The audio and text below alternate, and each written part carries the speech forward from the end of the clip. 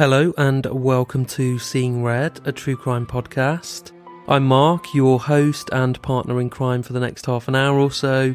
Thank you for joining me once again, it's great to have you back.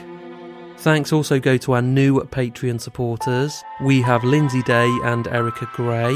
I hope you're both enjoying the bonus episodes and exclusive competitions we have over on our Patreon page. And if you don't currently support the show through Patreon, please do have a think about joining this club. We've just launched our December competition over there, and we really do have a great prize up for grabs. We have a Cadbury's Christmas chocolate hamper to give away, courtesy of our friends at Cadbury's, and also a copy of Michaela McCollum's brand new book, You'll Never See Daylight Again, which I've just finished listening to on Audible and can highly recommend. Now, you might remember Michaela from a previous episode. She was the subject, along with her cohort, Melissa Reed, of Season 2, Episode 18, an episode entitled The Peru 2. Michaela's book details her audacious attempt to smuggle £1.5 million worth of cocaine out of Peru, and it really is a no-holds-barred account, filled with tales of her childhood during the Troubles in Northern Ireland, and the monumental drug benders that she went on in the run-up to her incarceration. I did think about contacting Michaela to get a couple of signed copies of the book, which we've done with other true crime authors in the past and we've been successful with. But on this occasion I thought better of it because I remember the episode we did and I remember calling her a basic bitch. So if you are lucky enough to win the competition, you're going to have to make do with an unsigned copy of the book. But there you have it. So to be in with a chance of winning, all you have to do is become a patron of the show by the 8th of December. Just head to patreon.com/Seeing Red podcast, and the lucky winner will be announced on the 9th of December, and we'll be posting your goodies to you on the 10th of December, so you'll get them in time for Christmas wherever you live in the world. So you might be forgiven for failing to remember that we have gone global this season, because I have only featured one case from outside the UK so far, which was Jeffrey Epstein, and Christ, that is a case that just will not go away. I'm not sure if you've seen the Prince Andrew documentary on that one yet, interview rather. Anyway, so my intention was always to have a heavy bias towards the UK still, but I didn't think there would be a gap of 2 months between Epstein and today's case, which takes place in the US state of Virginia, but there we go. Thanks also finally to everybody who has been in touch with suggestions for future cases. These have all been added to the list, so watch this space. And so many of you get in touch with us when you have a personal connection to a case, so we really do appreciate that. So thank you. The backdrop for today's episode then is Smith Mountain Lake, a 33 square mile man-made reservoir in the US state of Virginia. The lake was built in the 1960s in an area dominated by tobacco farms and other agriculture. The limited early residential development around the lake consisted largely of small trailer parks and modest houses. However, the mid-80s saw steady residential growth with the construction of increasingly upscale lakefront homes, condominiums and communities centred on golf courses. By the late 90s, the number and affluence of the new residents had resulted in the construction of new retail and commercial developments all around the lake. And one such development was Bridgewater Plaza, a retail and leisure complex in a small town northeast of the lake called Monetta. And it is here at Bridgewater Plaza in Monetta that our story unfolds.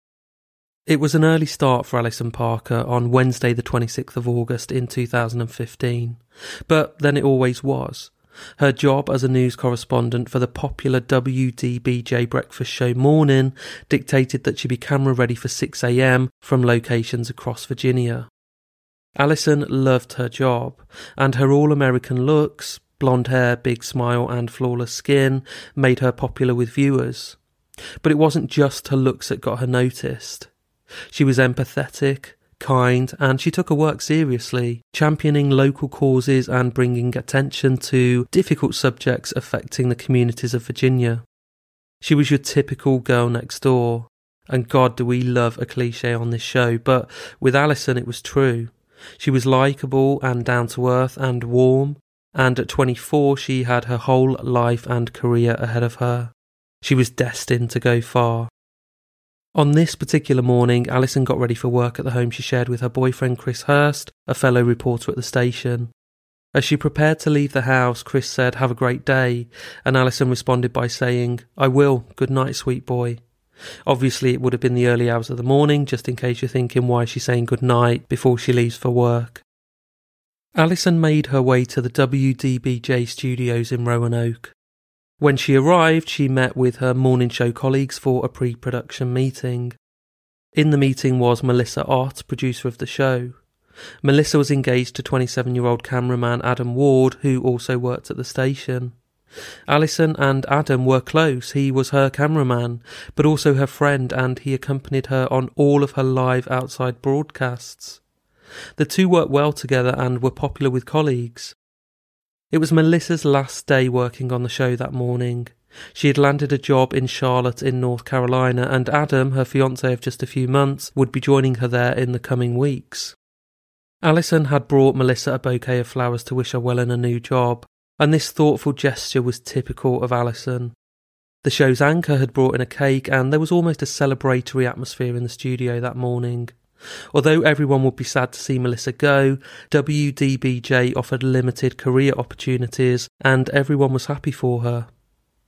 Now, despite the rather shit name, WDBJ is a CBS-affiliated television station which is licensed to the Roanoke area in Virginia. So it's very much a regional outfit rather than a big-scale national operation, but it does serve over 92,000 households in the state, and consequently Alison was something of a local celebrity. The station was not the slick operation of its national counterparts, however, and had recently been fined $325,000 for a story which aired on the network's 6 p.m. newscast in July 2012. The report, which centred on a former female porn star turned volunteer emergency medical technician for a Roanoke area rescue squad, featured a brief image from an adult website showing a hand stroking an unblurred erect penis. I mean, this isn't necessarily relevant to today's story, but it did make me laugh, and it does actually set a bit of context for later. Well, that's my excuse anyway, and I'm going to stick to it.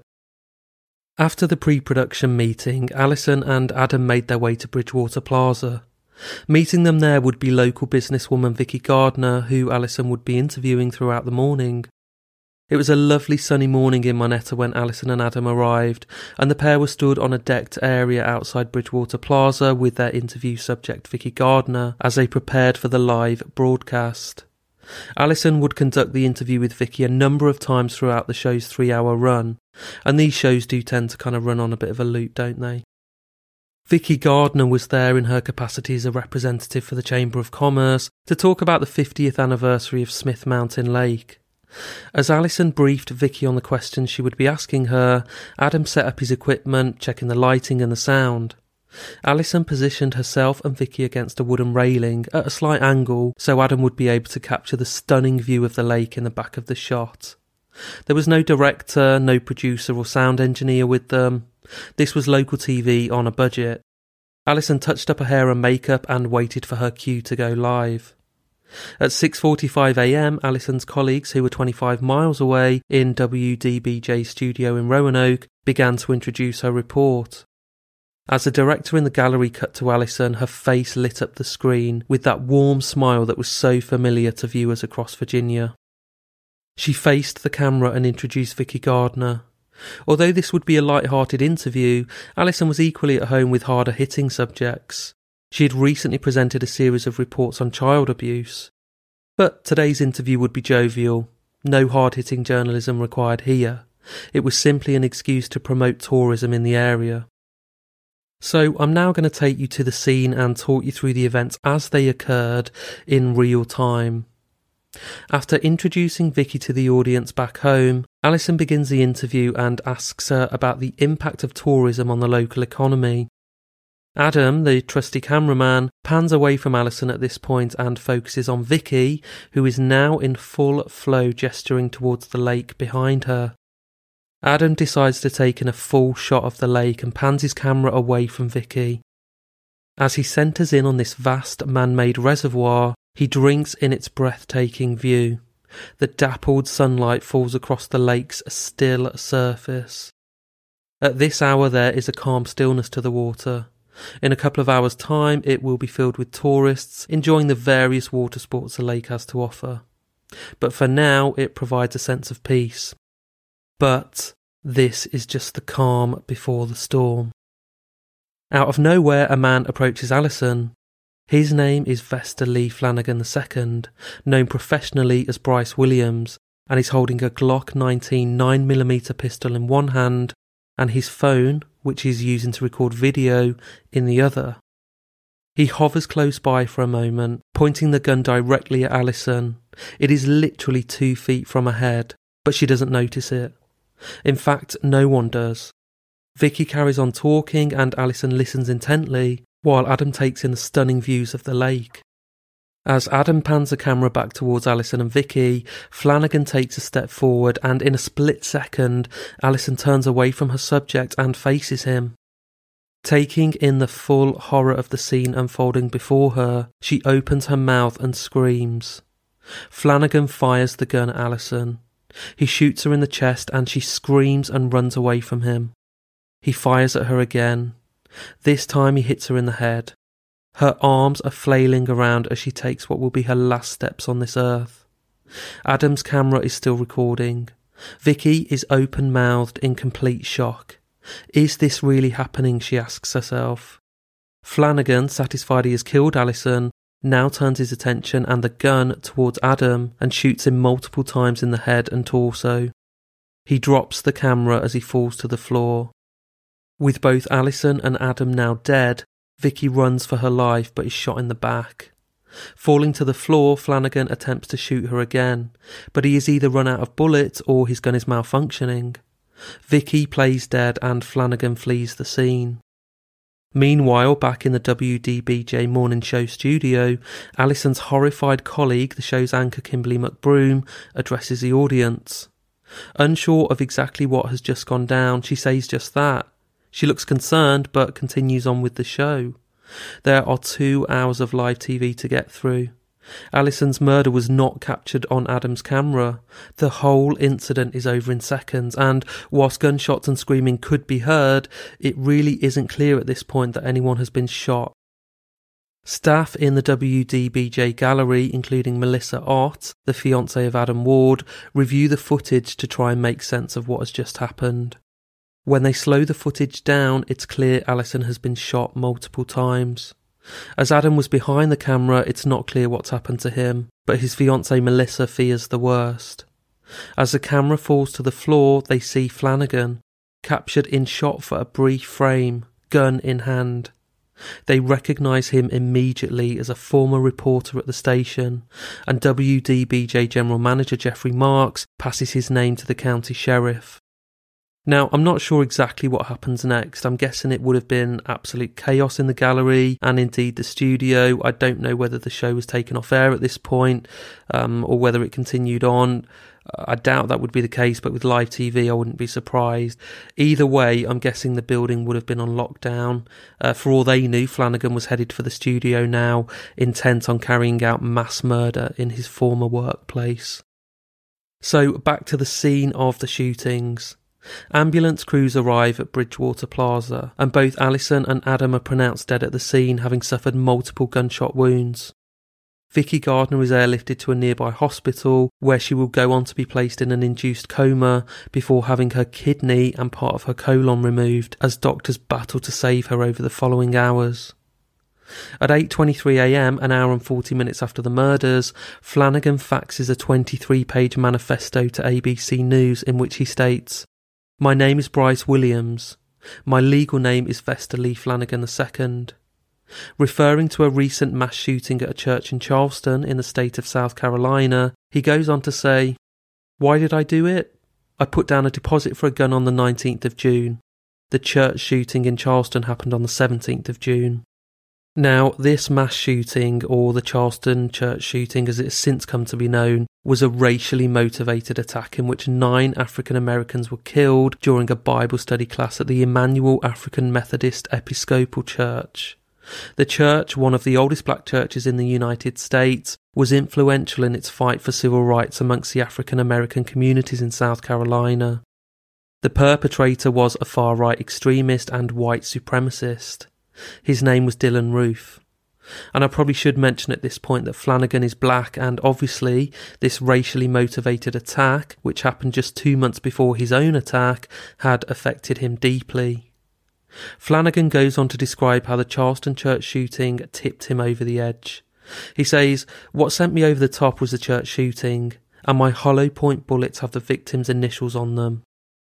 And it's not clear whose initials he's referring to here, but one can assume he is talking about the victims of the Charleston church shooting rather than the victims of his own shooting. Flanagan continues, and some of this has been redacted by the media, so there are gaps in this quote. As for Dylann Roof, you want a race war? Bring it on them, white. He goes on to say Jehovah spoke to him, telling him to act. Later in the manifesto, Flanagan quotes the Virginia Tech mass killer Sung Hai Cho and calls him his boy, and expresses admiration for the Columbine High School killer, saying, "Also, I was influenced by Sung Hai Cho. That's my boy right there. He got nearly double the amount that Eric Harris and Dylan Klebold got. Just saying." Flanagan goes on to list a number of grievances in a section of his manifesto he entitles Suicide Note to Friends and Family. He says he has been attacked by black men and white females. He talks about how he was attacked for being gay and black. He says he has suffered racial discrimination, sexual harassment and bullying at work. In his manifesto, he says he encountered nasty racist things whilst working at WDBJ, and that drove him to sue the station. He adds, "I marched down to the courthouse and sued WDBJ by myself and they settled. Ha!" He continues, "I can remember one day in particular, leaving the courthouse feeling overwhelmed, confused, even some fear. But by golly, I knew I had to fight. They truly fucked with my life and caused an awful chain of events." He even goes on to say he killed his cats in the forest because of them. And I'm assuming he's referring to his former colleagues here. Flanagan says, quote, "Hell yeah, I made mistakes," noting that he should not have been so curt with photographers in Roanoke. "But you know why I was? The damn news director was a micromanaging tyrant." And he writes, "The photogs were out to get me at WDBJ. One went to HR after only working with me one time. The chief photog told his troops to record video of me if I did anything wrong." Flanagan then suggests that, after leaving WDBJ, he was offered a job at a station in Pennsylvania, but that WDBJ persuaded them to rescind the offer, which is probably true, but for very valid reasons. He says, "I got to the point this time around where I wasn't even looking for a job. I don't need to deal with workplace bullies anymore. That is what lawmakers need to focus on. Yes, it will sound like I'm angry. I am, and I have every right to be. But when I leave this earth, the only emotion I want to feel is peace. The church shooting was a tipping point, but my anger has been building steadily. I've been a human powder keg for a while, just waiting to go boom." He chronicles the tough times he's faced, including some financial crashes, and says he used to work as a male escort, but that he is proud of that because he'd made thousands of dollars. He concludes by saying, "I truly pull myself up by the bootstraps, but the damage was already done, and when someone gets to this point, there is nothing that can be done or said to change their sadness to happiness. It does not work that way. Meds? Nah, it's too much." And then, after the unthinkable happened in Charleston, that was it. "Yeah, I'm all fucked up in the head." Now, it's a truly disturbing document, and I've not been able to get a full copy of it, and even if I had been able to, I don't think I would have wanted to read all of it. But it is clearly the incoherent ramblings of a seriously mentally ill man. After fleeing the scene, Flanagan dumped his own car at a local airport before exchanging it for a vehicle he'd rented a month ago. He posted a video of the shooting to his Facebook account and also to his Twitter account, an account he had only recently set up, an account which included many childhood photos. He also posted tweets accusing Allison of making racist comments towards him when he worked at WDBJ. 5 hours after the shootings, and Flanagan was spotted by Virginia State Police on the Interstate 66 highway, but he refused to stop and drove away from an approaching police car. Minutes later, he ran the vehicle off the road and crashed. When police approached, they found him suffering from a self-inflicted gunshot wound. He was taken to hospital, but pronounced dead at 1:30 p.m. So who was Vester Flanagan II? Using the name of Bryce Williams, Flanagan had worked as a TV journalist in several southern states for many years. In March 2012, he was hired at WDBJ, the same Roanoke TV station where his victims worked. Jeffrey Marks, WDBJ's general manager, described Flanagan as unhappy, difficult to work with, and always looking for people to say things he could take offence to. He added, "Eventually, after many incidents of his anger coming to the fore, we dismissed him. He did not take it well." He said Flanagan had to be escorted by police out of the station when he was fired after less than a year in his post. Emails and letters sent to Flanagan by his bosses before he was fired told him to change his behaviour and also advised him to seek psychological help. "This is a mandatory referral requiring your compliance," one message from Dan Dennison said. He was WDBJ's news director. "Failure to comply will result in termination of employment." According to his own LinkedIn account, Flanagan had worked in several positions in customer service and had a degree in broadcast media from San Francisco State University. He also worked for California's KPIX TV in the early 90s. In 2013, he filed a lawsuit against WDBJ, alleging discrimination by the whole station, naming most of the staff in his complaint. The case was dismissed by a judge in July 2014. He also sued a Florida TV station in 2000 after he was fired, a case that was also dismissed the next year. A local paper said he had also alleged racial discrimination on that occasion. Don Schaefer hired Flanagan at WTWC and said he was a good on-air performer, a pretty good reporter, but then things started getting a little strange. He was subsequently fired the same year for, quote, odd behaviour. However, one woman who worked with him at a TV station in Savannah, Georgia, in the 1990s remembered him as a good guy who often joked with other staff. Tarsia Bush, then also at WTOC-TV, said Flanagan was such a mild-mannered guy. "That guy that did this is not the guy that I knew." A tribute posted to the WDBJ website shortly after the shooting said, "Alison Parker and Adam Ward were really just starting their careers. Both of them had big plans and bright futures." Regular viewers of Morning had a good sense of what kind of people they were. From Alison's work in front of the camera and Adam's interactions with the morning crew, behind the camera and on the air. Alison was smart and ambitious. Adam was a capable photographer who would go the extra mile to get the job done. And they had a lot in common. They worked together every morning. Both Alison and Adam were natives of this area. Alison grew up in Martinsville, Adam in Salem. Alison was a graduate of Martinsville High School and James Madison University. Adam attended Salem High School where he played football. He was a Virginia Tech graduate and a huge Hokies fan, and both of them worked as interns here at WDBJ before they signed on as employees. Alison worked at a station in Jacksonville, North Carolina, before she returned to WDBJ in 2014. Adam had been here for 4 years, first as an employee of our production department and more recently as a photographer in news. He and Alison had been working together on WDBJ's morning show for almost a year, covering everything from community events to breaking news. And they did it well. And both of them had fallen in love with co-workers. Adam was engaged to our morning producer Melissa Ott. They were planning their wedding. Alison and our 6 o'clock news anchor Chris Hurst were dating. We are shattered by the news this morning, and our hearts go out to the family and friends of Alison Parker and Adam Ward. And I do remember seeing scenes online of Alison and Adam's morning show colleagues holding hands and praying in the studio in the days that followed their murders. And I can't imagine how difficult it must have been for them to just get back to work straight away. It does remind me of the murder of Jill Dando, that difficult first show that Nick Ross would have had to present without his co-host. clearly grieving for the loss of his colleague and friend, but bravely facing the camera to pay tribute to her as his voice croaked with raw grief.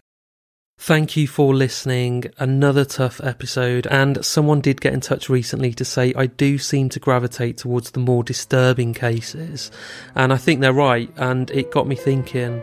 So much so that I've written a blog post for Adam over at the UK True Crime Podcast, in which I discuss the impact of being a true crime podcaster on my mental health. Please do check it out. You can find it at uktruecrime.com/blog. Let me know your thoughts as ever. You can get in touch with us on Facebook, Instagram and Twitter. Until next time, I will see you then. Bye.